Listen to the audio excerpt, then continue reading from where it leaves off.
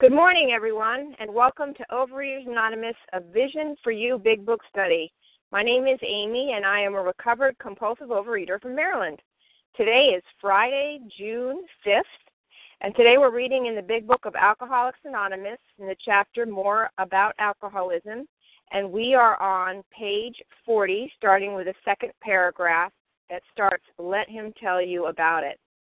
Today's readers are Marge, Lisa, Rick, Kim, Katie G, Sharon, and Hoodie. The reference number from yesterday, 4th of July, is 4746. That's 4746. The OA Preamble. Overeaters Anonymous is a fellowship of individuals who, through shared experience, strength, and hope, are recovering from compulsive overeating. We welcome everyone who wants to stop eating compulsively. There are no dues or fees for members. We are self-supporting through our own contributions, neither soliciting nor accepting outside donations. OA is not affiliated with any public or private organization, political movement, ideology, or religious doctrine. We take no position on outside issues. This meeting's primary purpose is to abstain, to recover from compulsive overeating, and to carry this message of recovery to those who still suffer. Our sole purpose. OA's fifth tradition states, each group has but one primary purpose, to carry its message to the compulsive overeater who still suffers. At a Vision for You Big Book Study, our message is that people who suffer from compulsive overeating can recover through abstinence and the practice of the 12 steps and 12 traditions of Overeaters Anonymous. I will now call on Marge to read the 12 steps, please.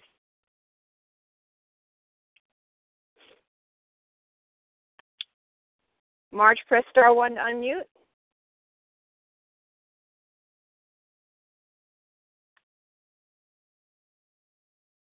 Marjorie, are you there?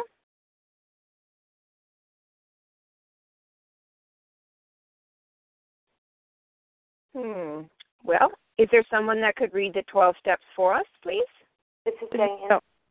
This is Katie. Katie, go ahead and read the 12 steps for us, please. Okay. I'm sorry. I said I could, and now I realize I don't have them right in front of me. I'm very sorry. Okay. Well, Marjorie, are you... I can read them. All right, go ahead, Diane. Good morning. This is Leah, recovered compulsive overeater. Number 1, we admitted we were powerless over food, that our lives had become unmanageable. Number 2, came to believe that a power greater than ourselves could restore us to sanity. Step 3, made a decision to turn our will and our lives over to the care of God as we understood Him. Step 4, made a searching and fearless moral inventory of ourselves. Step 5, admitted to God, to ourselves, and to another human being the exact nature of our wrongs. Step 6, we're entirely ready to have God remove all these defects of character. Step 7, humbly asked Him to remove our shortcomings. Step 8, made a list of all persons we had harmed and became willing to make amends to them all. Step 9, made direct amends to such people whenever possible, except when to do so would injure them or others. Step 10, continued to take personal inventory, and when we were wrong, promptly admitted it. Step 11, sought through prayer and meditation to improve our conscious contact with God as we understood Him, praying only for knowledge of His will for us and the power to carry that out.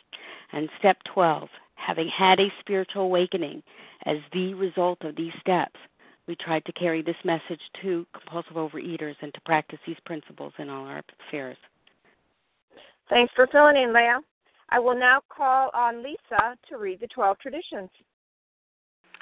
Good morning, everyone. This is Lisa, recovered compulsive overeater in South Jersey. The 12 traditions. Number 1, our common welfare should come first. Personal recovery depends upon OA unity. 2, for our group purpose, there is but one ultimate authority, a loving God, as He may express Himself in our group conscience. Our leaders are but trusted servants. They do not govern. 3, the only requirement for OA membership is a desire to stop compulsively overeating. 4, each group should be autonomous, except in matters affecting other groups or OA as a whole. 5, Each group has but one primary purpose, to carry its message to the compulsive overeater who still suffers. 6. In OA, an OA group ought never endorse, finance, or lend the OA name to any related facility or outside enterprise, lest problems of money, property, and prestige divert us from our primary purpose. 7. Every OA group ought to be fully self-supporting, declining outside contributions. 8. Overeaters Anonymous should remain forever non-professional, but our service centers may employ special workers. 9. OA as such ought never be organized, but we may create service boards or committees directly responsible to those they serve.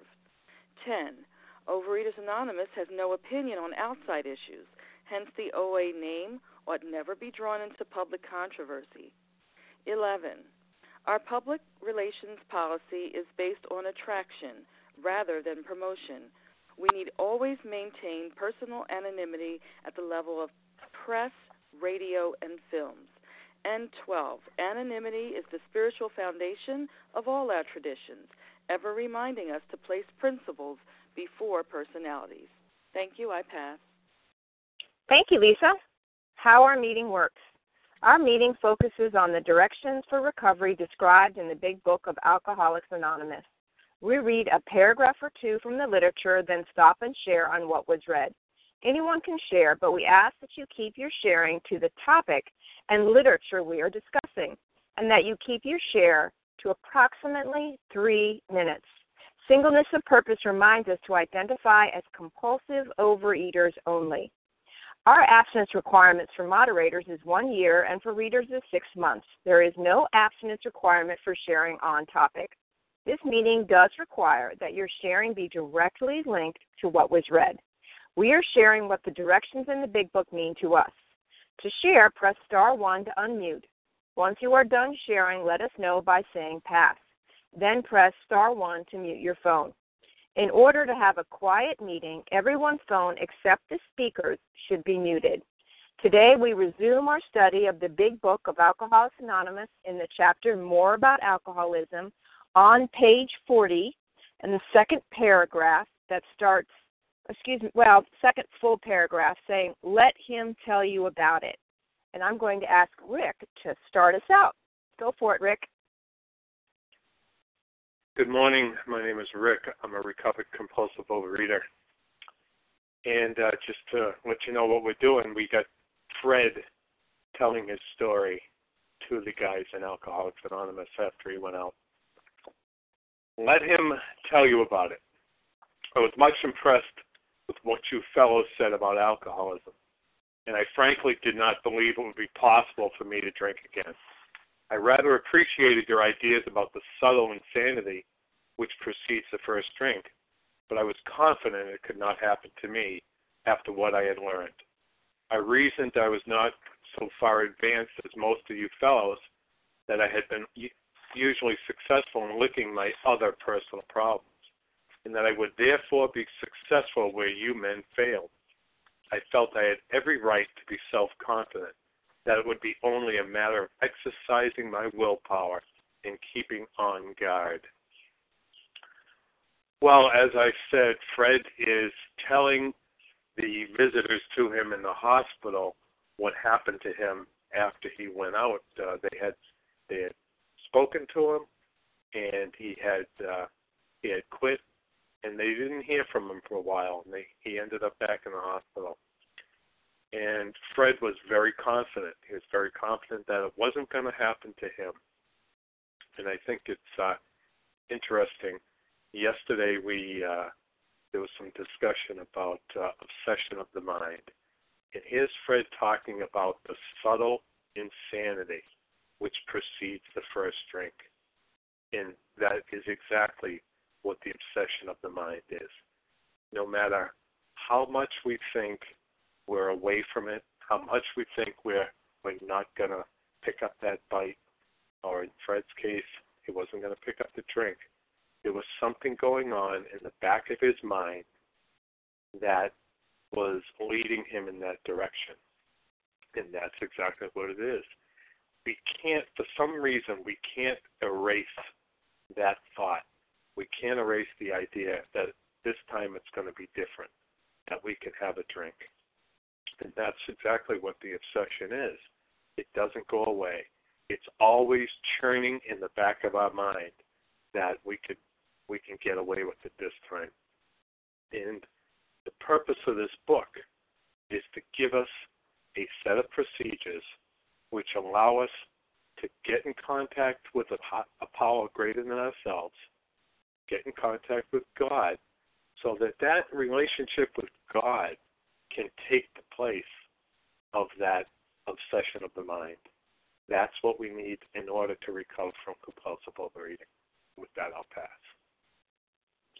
Thank you, Rick. Would anyone else like to share on what was read, please? Rose? Go ahead, Rose. Thank you, Amy. Good morning.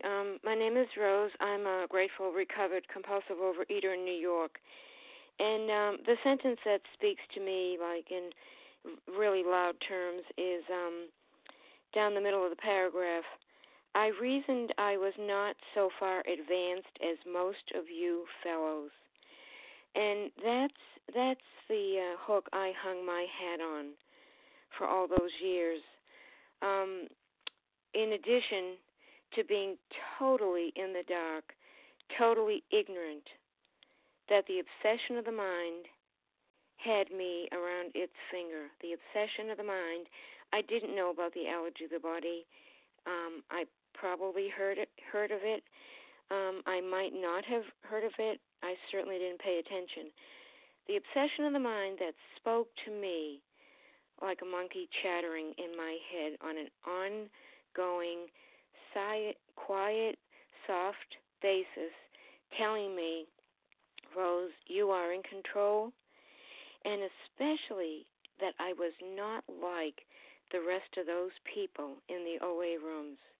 I was different. I was really different, and as far as the intellectual level went, I was above average, so I thought, and that and all the information I had was going to do it for me, and I could handle this very well. Thank you very much. In the last sentence, I felt I had every right to be self-confident. My ego spoke it to me. It told me I had it in control, that it would only be a matter of exercising my willpower.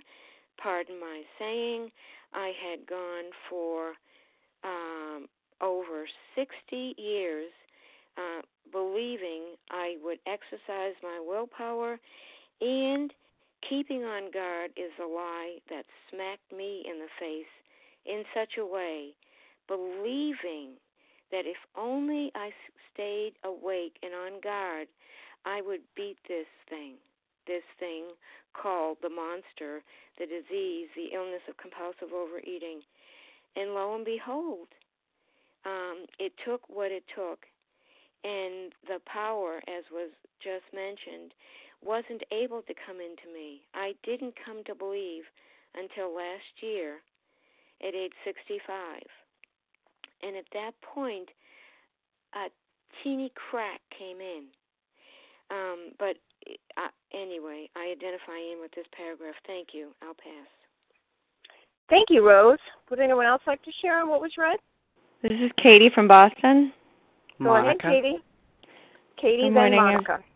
Good morning, everyone. This is Katie from Boston, Massachusetts. I'm a recovered compulsive overeater and grateful to hear this paragraph.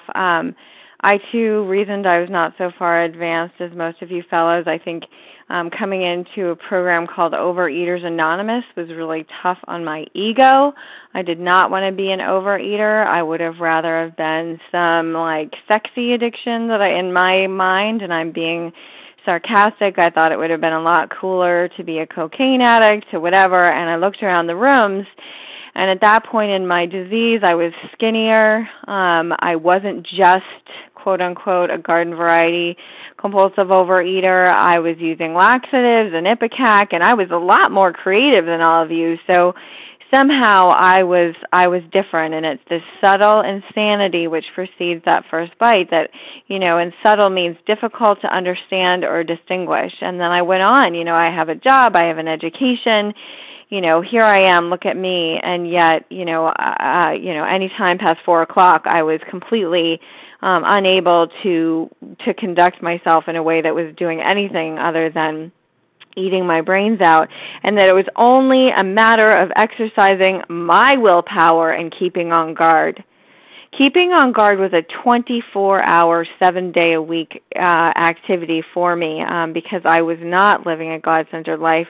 I was in charge. I was the one that could do this. And I was impressed with the message that I heard that people were doing things similar to me in the rooms of Overeaters Anonymous, but I couldn't surrender my ego. And so I was on guard all the time. And I will say, and I know I say this all the time, but I was on guard in abstinence. I got abstinent and heard a message of, we don't eat no matter what we don't eat. And I just thought, okay, so I'm going to exercise my willpower and I'm going to be on guard 24/7. And let me tell you, clenched teeth and, working this program to the best of my control, doing every single tool every single day and not surrendering my life, but just waiting for my stuff to appear, led to more subtle insanity, which preceded the first bite, because I was like, well, I'm abstinent now. Look at me. I'm in a thin body. Where's my stuff? I had no relationship with God, and because I had no relationship with God, that led me back to the food in abstinence, because I was telling myself, okay, I can get this. I can do this all the time. And I'm grateful. I'm grateful in a state of abstinence that I heard this message of depth and weight, that I heard the message of working the steps, and that I was desperate because I had no other option to go through these steps and get it smashed home to me that, yes, I too am a compulsive overeater, and I am suffering from a hopeless state of mind and body, and must do this work in order to recover. And with that, I pass. Thanks, Katie. Monica, go ahead, and then we'll move on to the next paragraph. Go ahead, Monica. Thank you. This is Monica, recovered compulsive overeater. So in this paragraph here, Fred is telling a little bit. He's telling his story to the alcoholics who've come in to see him in the hospital. And it was pointed out to me that there are 11 I's in this one paragraph. 11 I's. Me, myself, and I.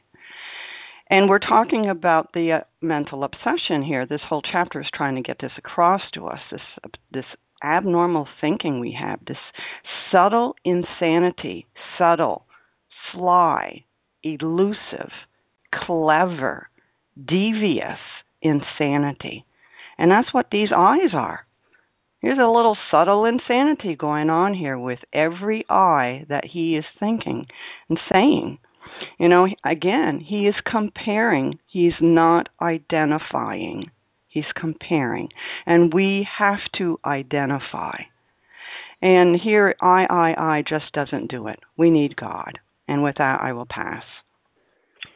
Thank you, Monica. Kim, we'll move on to the next paragraph. If you could read, please. Thanks, Amy. In this frame of mind, I went about my business, and for a time all was well. I had no trouble refusing drinks and began to wonder if I had been making too hard work of a simple matter. One day I went to Washington to present some accounting evidence to a government bureau. I had been out of town before during this particular dry spell, so there was nothing new about that. Physically, I felt fine. Neither did I have any pressing problems or worries. My business came off well. I was pleased and knew my partners would be too. It was the end of a perfect day, not a cloud on the horizon. Good morning, my fellows. My name is Kim G., and I am a recovered compulsive overeater from South Jersey.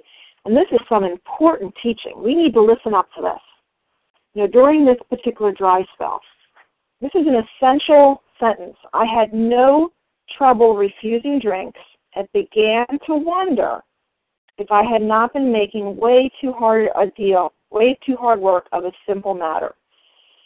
And this is one of the lies that our disease tells us. because we have a twofold disease. We have this allergy of the body, which once we ingest certain substances, we can no longer reasonably predict how much we're going to eat.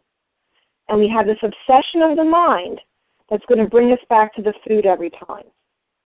So during this particular dry spell, so he's being abstinent only, he's having no problem refusing drinks. And I know I believe this, and I hear this all the time in meetings. We get out 1 week, 2 weeks, 3 weeks, and I hear people say, thank you, God, the obsession has been removed. That is not the obsession. When we are abstinent only for a couple weeks, for a few weeks, what we are feeling is the allergy not being triggered. In the doctor's opinion, we are taught about a craving. And in the doctor's opinion, the craving is only when we ingest the food. So if we are 1 week, 2 weeks, 3 weeks out of not eating our binge foods, what we are feeling is the freedom of the allergy not being triggered, and our mind is telling us we're making way too big of a deal out of it. I am easily able to refuse my binge foods. That is the obsession of the mind beginning to kick in. So how often in the rooms are we hearing people 1 week, 2 weeks, 3 weeks out, I don't understand, I had 21 days and I picked up. I was easily refusing the food and I picked up. That is because we are treating this disease with abstinence only. That dry spell means abstinence only. And if that is how we're going to treat this disease, treating compulsive overeating with abstinence only is like putting a Band-Aid on a gunshot wound. It is insufficient. And we are going to pick up over and over and over again. So I want to smash that idea home, that if we are feeling good after putting the binge foods down 1 week, 2 weeks, 3 weeks out, that is the freedom from the allergy not being triggered. And if we do not start working these steps, if we do not start applying these pages so that we can have this spiritual experience sufficient to bring about recovery, which will remove the obsession of the mind, we are only going to go back to the food if we are a compulsive overeater. If we are a compulsive overeater. So I'm going to read that one more time. I had no trouble refusing drinks and began to wonder if I had not been making too hard work of a simple matter. And if we believe that, and we are a compulsive overeater, and we have both parts of this disease, allergy of the body, obsession of the mind, we will continue to go back to the food over and over and over. And with that, I pass. Thank you, Kim. This is Amy. I'd like to jump in. My name's Amy. I'm a recovered compulsive overeater from Maryland. So it's pretty wild when you look about it. We know why this story is in here. Fred's not going to make it much longer here. We're seeing a progression of this destructive and deadly disease, and he's headed down the wrong path. And what's leading him down the wrong path? It's his mind. Look at where his mind is going here. You know, we've heard over and over again about this mental obsession and this subtle insanity. I mean, there's nothing subtle about this. His mind is telling him right off the bat, oh, you got this licked, bud. This is not a problem. You know, this is why we can't fight a warped mind with a warped mind, and I can't fight my self-will, my sick mind with my sick mind, and my self-will with my will, because willpower is not the issue. My mind is warped when it comes to food and my eating.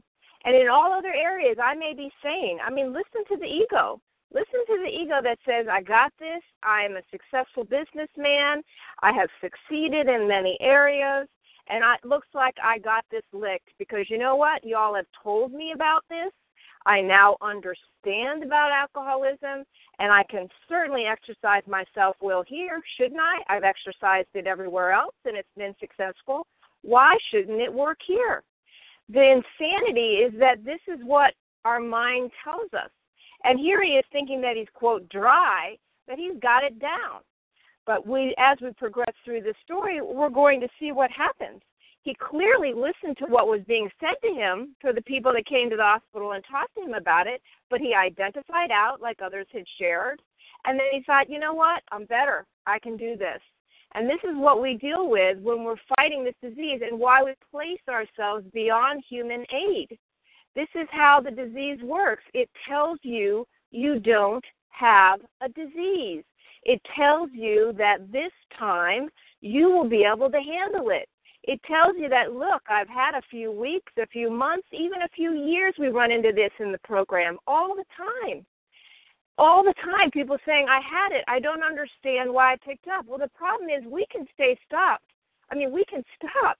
I stopped a bazillion times, but I could never stay stopped.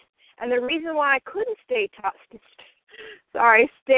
stopped is because of the mental obsession. It's because my mind was warped when it comes to the food. It could not see the true from the false. When we cross over that line, whenever we get restless, irritable, and discontent, we will reach for the food. This is where we are, and this is where Fred is headed, and he doesn't even realize it. That's the craziness. When we get to the point where we don't even realize we're headed towards that first bite, and then we have no power to stop it, and we wonder why. We are placing ourselves beyond human aid with this disease. We have to have a spiritual transformation. We have to find a power greater than ourselves. And that's where the 12 steps come in. That's where working this program comes in and gives us that power to do that through God, through a higher power. And with that, I'll pass. Would anyone else like to share what was read? This is Paula. May I share? Janice. Paula this is and Sharon. then Janice. Okay, Paula, Janice, and then Sharon. Go ahead. Thank you. Thank you so much, Amy. This is Paula, recovered compulsive overeater. It says clearly here, in this frame of mind, what frame of mind? This guy is walking along happy. He's not sad. He's not even thinking. Oh, really? Not even thinking of a drink? Let's go down a little bit further. He didn't even have any pressing problems or worries. Now here, I don't even see the restless, irritable, and discontent. This guy is like happy. Everything's going around well. Physically, he said, physically, I felt fine. My business came off well. My goodness. Can you just see this guy whistling? Yep, everything. Look at that. Blue skies, nothing but blue skies coming my way. I was pleased. Now look at this again. How does this disease ambush you? You didn't suspect it at all. That's what an ambush is. You're walking along fine. Then all of a sudden, it was on the end of a perfect day, not a cloud in the horizon. Why then? Why? How many times did I say why? Then on XXIX we see. On the other hand, and strange as this may seem to those who do not understand, only here, once a psychic change has occurred, the very same person who seemed doomed, he was, because he couldn't handle it when things were good, and he couldn't handle it when things were bad. Nothing. Once and only then, a psychic change has occurred. The very same person who seemed doomed, who had so many problems, this man had none. He despaired of ever solving them. Suddenly finds himself now here, the solution the same. No matter what life brings, the solution the same. Life is different for all of us. Suddenly finds himself easily able to control his desire for alcohol. The only effort necessary that required, as was just said, to follow a few simple rules, the steps. There the spiritual experience begins. Thank you for allowing me to share, and I anxiously await to hear the rest. Thank you again. With that, I do pass.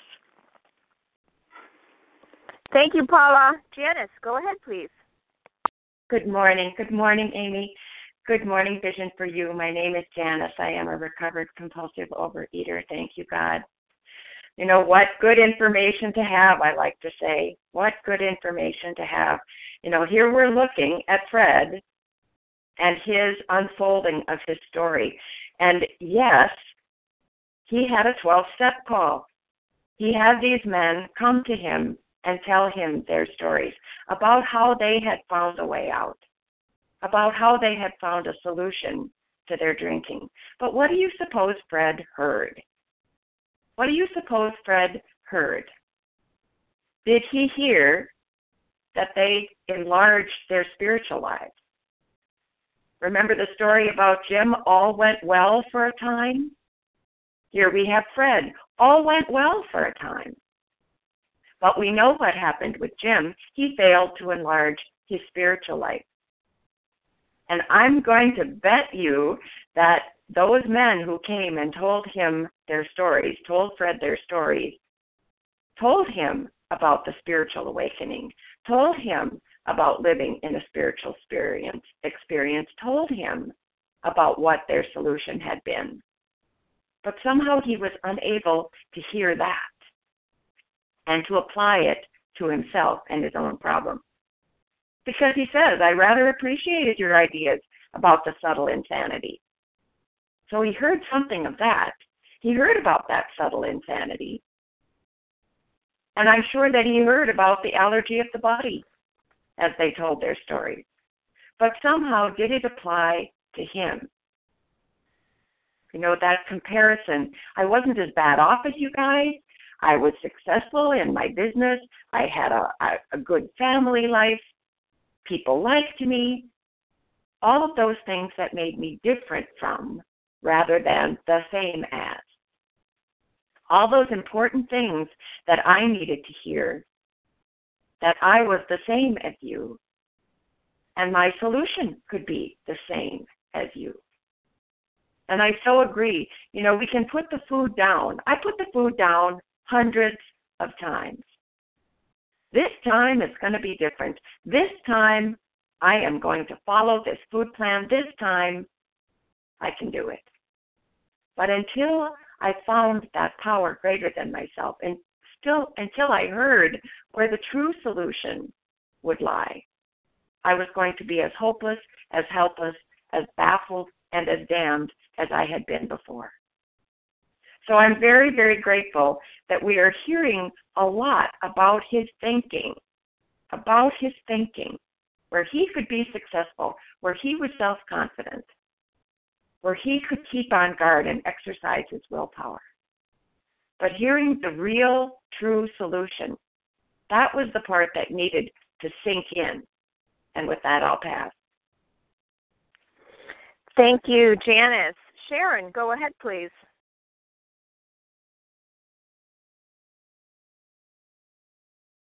Press star 1, Sharon. Can you hear me? I can. Go ahead. Oh, okay. Thanks. Thank you so much, and good morning to everyone on the line. All the newcomers, all those who have been around for a while like me but didn't know how to stay stopped. So I am just so grateful to be here today and to hear these sentences and identify in so strongly today. And the one was in the paragraph before where it says, I rather appreciated your ideas about the subtle insanity which precedes the first drink or the first compulsive buy, but I was confident it could not happen to me after what I had learned. And I, too, believed that was to the core of my being when it came to another addiction that I had, but I did not believe that was the case when it came to the food. And so that subtle insanity, and it is so true, whether our life is going well or whether it's going not so hot, that subtle insanity of the mind is what will get me. And when it says precedes, I looked up precedes, and it says to go before or be before. So that subtle, insane thought, whether it's rooted in the pride of, oh, you know, I've been doing this for quite a while, I've been abstinent, you know, I can lighten up a little bit now, I can probably handle a little bit of that or a little bit of this, even though it got me in the past. And or I am restless, irritable, and discontent. And when I flip over to page 62, I have to accept to the core of my being, because this is the root of the insanity of the mind, selfishness and self-centeredness. That, we think, is the root of our troubles, driven by 100 forms of fear. And when I do not have faith in a higher power or someone greater than myself, I live a life of fear because I believe it's all up to me. And then self-delusion, pride. I believe that I can do anything on my own, self-sufficiency, self-seeking, trying to get other people to do things and see things my way. and self-pity when they don't. And I just wallow in self-pity. I'm not appreciated. I'm not this. I'm not that. I'm seeing this so clearly because I'm going through my 4th and 5th step. And so I just can't stress strongly enough that the steps are that is how God, with his power that is greater than any human power, can remove and restore and renew our minds from that subtle insanity that will get us every single time. And I just thank you so much that I am hearing these things through God's eyes, through a higher power's eyes today. And I am so grateful to be a part of this program, and I've been on the line since last July, so I'm so grateful. Thank you so much for your service, and I pass. Thank you, Sharon. Let's move on to the next paragraph. Katie G., could you please read? Good morning. Can you hear me? I can. Great. I went to my hotel and leisurely dressed for dinner. As I crossed the threshold of the dining room, the thought came to mind that it would be nice to have a couple of drinks with dinner. That was all, nothing more. I ordered a cocktail and my meal. Then I ordered another cocktail. After dinner, I decided to take a walk. When I returned to the hotel, it struck me a highball would be fine before going to bed, so I stepped into the bar and had one. I remember having several more that night and plenty next morning. I have a shadowy recollection of being in an airplane bound for New York and finding a friendly taxicab driver at the landing field instead of my wife. The driver escorted me about for several days. I know little of where I went, of what I said and did. Then came the hospital with unbearable mental and physical suffering. And good morning, my name is Katie. I am a recovered compulsive overeater. So what's happening here? So my business came off well, and I was pleased and knew my partners would be too. It was the end of the perfect day. So what my sponsor smashed home to me at this point is, everyone's talking about the subtle insanity. So what is the subtle insanity? Lies, right? The lies I'm telling myself. So here, the lie that he's got his stuff. He was pleased, the job was good, and that stuff, people, places, and things outside of ourselves going in my way, that's going to be my solution, right? Like, as long as things outside the world are going to be okay, as long as I can smash everything to get it to be okay according to the world of Katie Gia, then I'm going to be okay. But the interesting thing is nothing's wrong, and he still ate. What's up with that? So I've been taught, obviously, that the squiggly writing is really important, and I've also been taught that I can never drink or eat on the truth. So we've got this lie, this first lie, that the stuff is curing him, and he's fine. He has no problem, and then the squiggly writing. The thought came to mind that it would be nice to have a couple cocktails with dinner. That was all, nothing more. I never ate on the truth. I never picked up the food and said, wow, this piece of whatever is going to lead me to drink a bottle of Ipecac and throw up in downtown Western Massachusetts because I need to get rid of the food so badly that I've consumed. It's not going to tell me, okay, this food is going to lead me to the point where I can't show up to work because my feet are too swollen to stand on because I've been eating all night. I never could eat on the truth, and that is what is the truth of this disease. And so that subtle insanity that's, as our fellows have been so clearly articulating, like we're building, everything's about I. He's in this great frame of mind, the stuff is curing him, and boom, there's that lie, right? And so then immediately what happens? We've got this allergy of the body. He has this first drink, and then he's off and running. A highball is going to be fine, and he's rationalizing and trusting his thinking, the thinking that's filled with lies. And then a shadowy recollection of being in an airplane bound for New York and just going on a bender, right? And how many benders did I go on that I then, and that I really had no idea of what I was doing, of where I was going, of who was involved, no clue. And then came the hospital with unbearable mental and physical suffering, right? So that you wake up and you're like, oh my gosh, what happened? Oh my gosh, what did I do? How did it happen again? Woe is me, self-pity, self-hatred, because eating was a step up from that thinking. But then, how badly did I hate myself, and how badly did I try and understand, okay, I'm going to do it differently now. I'm going to pull myself up by my bootstraps, but I am totally powerless. And that for me, my sponsor, when I was at this point in the reading with her, was getting it smashed home. I cannot do it. Those 11 eyes need to be banished, and I'm so grateful to have had that, to have had to proceed, to have proceeded forward, to move forward with the steps. Because unless I had it smashed home to me that I am completely powerless, I didn't want to go through the rest of the steps, and that was the point here. And grateful to be on the line this morning. And with that, I pass.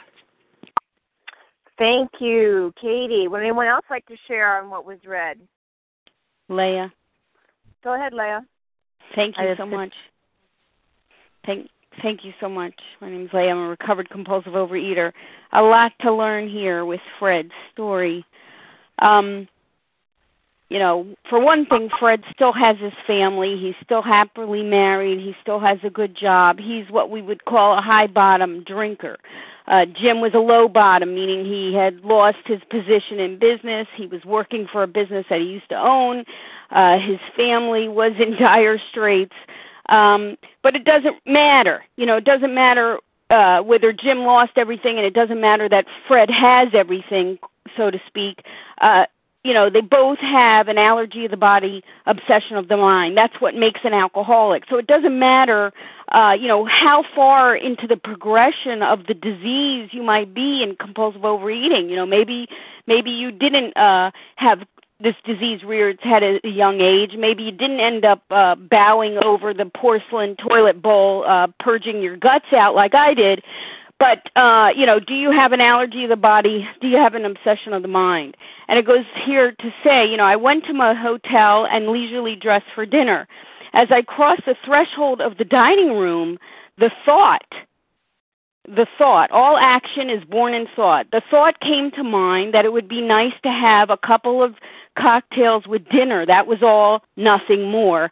It doesn't read, it would be nice to have a couple of cocktails and go back to the hospital, but that's exactly what happened to Fred here.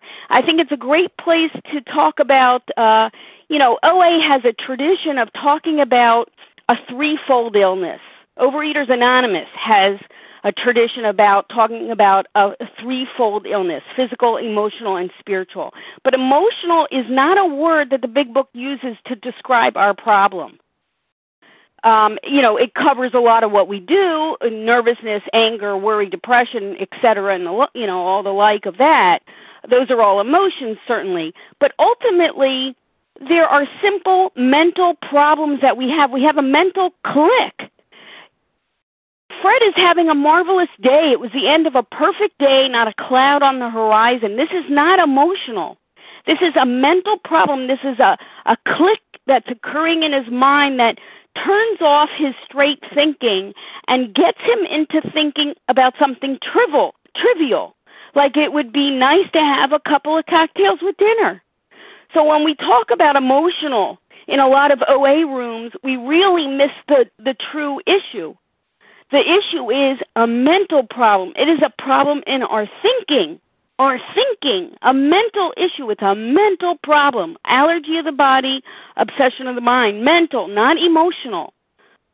And, if you can't drink safely like Fred because of his allergy to alcohol, but he can't quit drinking for good because of his mind, he is powerless. That's what it comes down to. He is powerless over this situation. Powerless. Allergy of the body, obsession of the mind.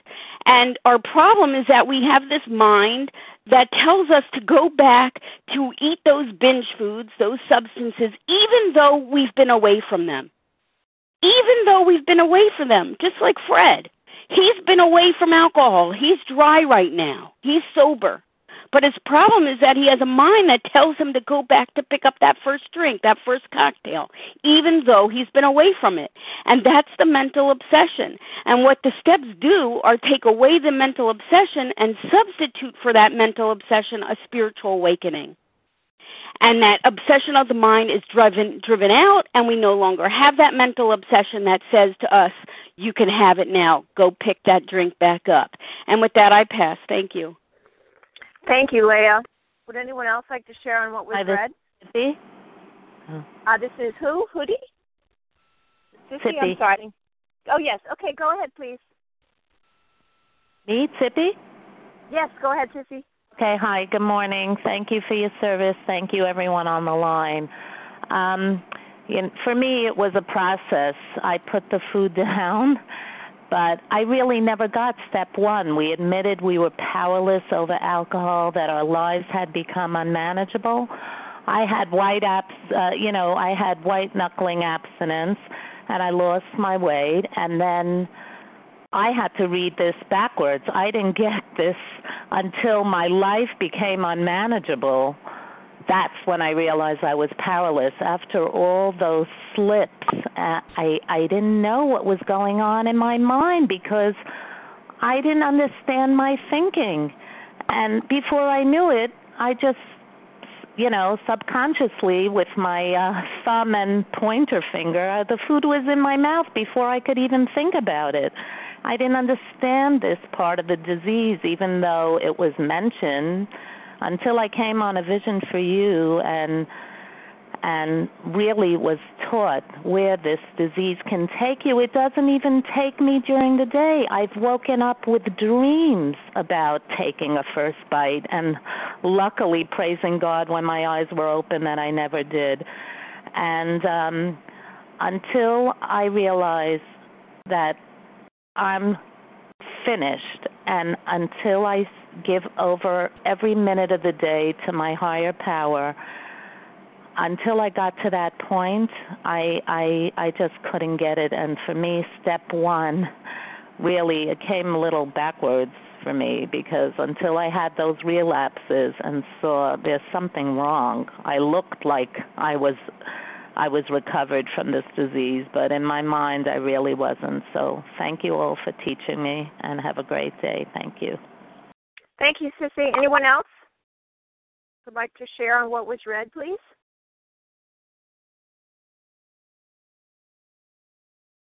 Press star 1 to unmute. This is Katie. Go ahead, Katie. Good morning. This is Katie F. in Virginia, recovered compulsive overeater. These paragraphs are showing that he's trying to control his environment, and that as long as everything around him is going well, then he thinks that everything's going to be fine. And as Leah was saying, they talk in OA about it being emotional. And, I've been abstinent for a long time, and I am still emotional. I can't control my being human. And that is not what got me abstinent, being, able to handle every emotional thing that comes my way. I still have to surrender on a daily basis to the fact that I am powerless over, a lot of things, including food. But, the insanity is thinking that food is going to make me feel better and that food is not going to win. Thank you, God, today, if I had a thought like that, I'm away right now, not in the comfort of my own home, no longer at a hotel like I was yesterday, but sitting at my parents' house where we're selling their house. They're downsizing, and there's a lot of emotions going on. And so, it would be simple to just eat what everyone else is eating. Wouldn't that make me feel better? Can't I just let up a little? But, when that thought crosses my mind, my higher power kicks in and reminds me of what would happen next. And that is what was missing in my life, is I had my memory was, I didn't think about it. You know, as people have said, I mean, you know, Fred didn't think I'm going to have a drink and then I'm going to end up in the hospital. His mind had forgotten what was going to happen, and he quite frankly didn't believe that it was going to happen. He thought that somehow his weeks or months of whatever it is of a particular dry spell had earned him the right to have a couple of drinks. And you know what? No amount of time is going to earn me the right to just eat like other people. And the good news is I don't want to, and I don't care. Food is no longer, interesting to me. It's, you know, I like to make it, but it's like it's a neutral place in my life, and I could no longer make that a reality for me than I could, you know, walk on the moon. I mean, this is not something that I could create on my own. And until I believed that, I could not recover. But it's not, you know, the external circumstances and everything outside of myself that changed. It's me that changed. And everything else is still happening around me. You know, the difference is I don't cause the chaos today, but it doesn't mean that there is no chaos. And with that, I'll pass. Thank you, Katie. Would anyone else like to share on what was read? This is Paula. Monica. I heard Paula and Monica. Janice. And Janice. All right. Let's go ahead, Paula. Oh, thank you. Ooh, in good company I am. That line, the thought came to mind like it just appeared. This is the ambush that we were talking about. It was already there. It was already there waiting to strike. And strike it did. And look at what he says. Look at the words he used. That it would be nice. Think of the word nice. What does it mean to you? It would be nice to have a couple of cocktails with dinner. Would it really? As was said before, we don't drink on the truth. We drink on a lie. But the lie originates in our own mind. They're the complexity of only a mind, that mental twist, the mental twist, they're still there. That was all. Now look at how we downplay it too. Oh, didn't I? But I want to scoot on down to the end.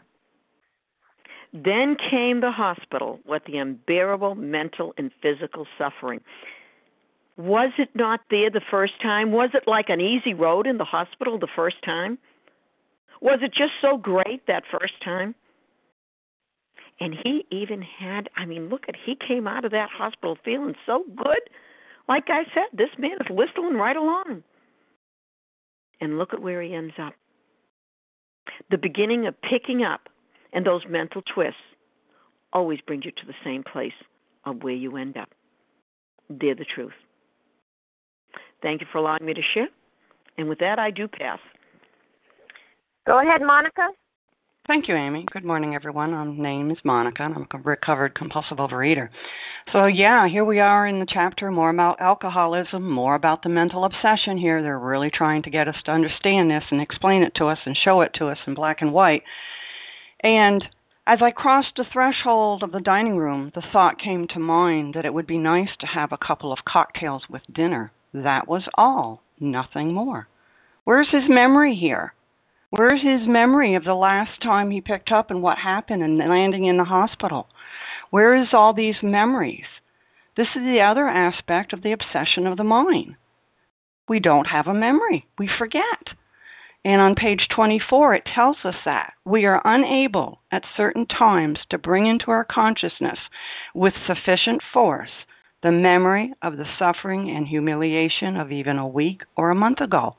We are without defense against the first drink.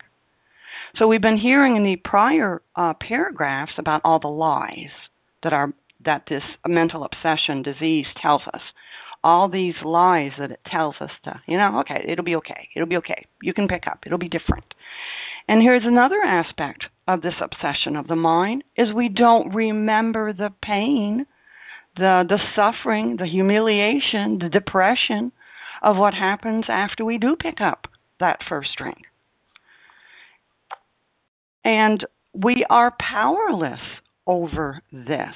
We have no defense against these lies and this lack of memory. And that's why we need a power greater than ourselves. And we need God. And with that, I pass. Thank you, Monica. Janice, please go. Thank you. Thank you, Amy. This is Janice, recovered compulsive overeater. I could not stop myself from starting again. I could not stop myself from starting again. You know, here is the example. Here is the example that it began with a thought. A thought came to mind. And, you know, I fought that. I fought this very thing, that somehow it was my thinking. That somehow it was my thinking that got me started again. How could I be powerless over my own thinking? I fought that idea for a very long time because I had no other solution. And when the solution was presented to me, and when this was explained to me, and when I was offered experiences by someone in whom the problem had been solved, I, and I alone, had to come to believe that this was me too. That this was me too. And what a great example this is. Everything is going fine. Everything is going fine. The world is going my way, and I still pick up. What's that about? I could use constant excuses and reasons when things were bad, when I was depressed, when I was irritated, when things were not going my way, when I was filled with fear. Yeah, wouldn't that make somebody eat? You'd eat if you had my problems too. But even when things were going well, I could not stop myself from starting again. The true insanity of the disease begins in my thinking, But, you know, God could transform my thinking. God could relieve me of this obsession if I stayed close to Him and did His work. And that was what I needed to learn, needed to come to believe, and needed to practice one day at a time. And with that, I'll pass. Thank you, Janice. And on that note, we will wrap up our meeting. I'd like to thank everyone who shared, especially our readers, Leah, Lisa, Rick, Kim, Katie, and Sharon.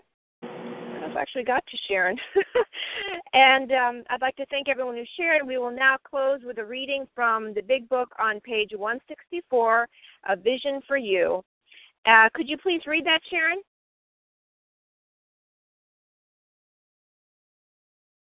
Press star 1 to unmute. Absolutely. Thank you. Okay, this is Sharon. Good morning, Amy. Thank you. I am a recovered compulsive overeater. Our book is meant to be suggestive only. We realize we know only a little. God will constantly disclose more to you and to us. Ask Him in your morning meditation what you can do each day for the man who is still sick. The answers will come if your own house is in order. But obviously, you cannot transmit something you haven't got.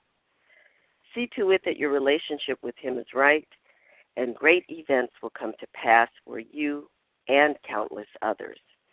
This is the great fact for us. Abandon yourself to God as you understand God. Admit your faults to Him and to your fellows. Clear away the wreckage of your past. Give freely of what you find and join us. We shall be with you in the fellowship of the Spirit, and you will surely meet some of us as you trudge the road of happy destiny. May God bless you and keep you until then.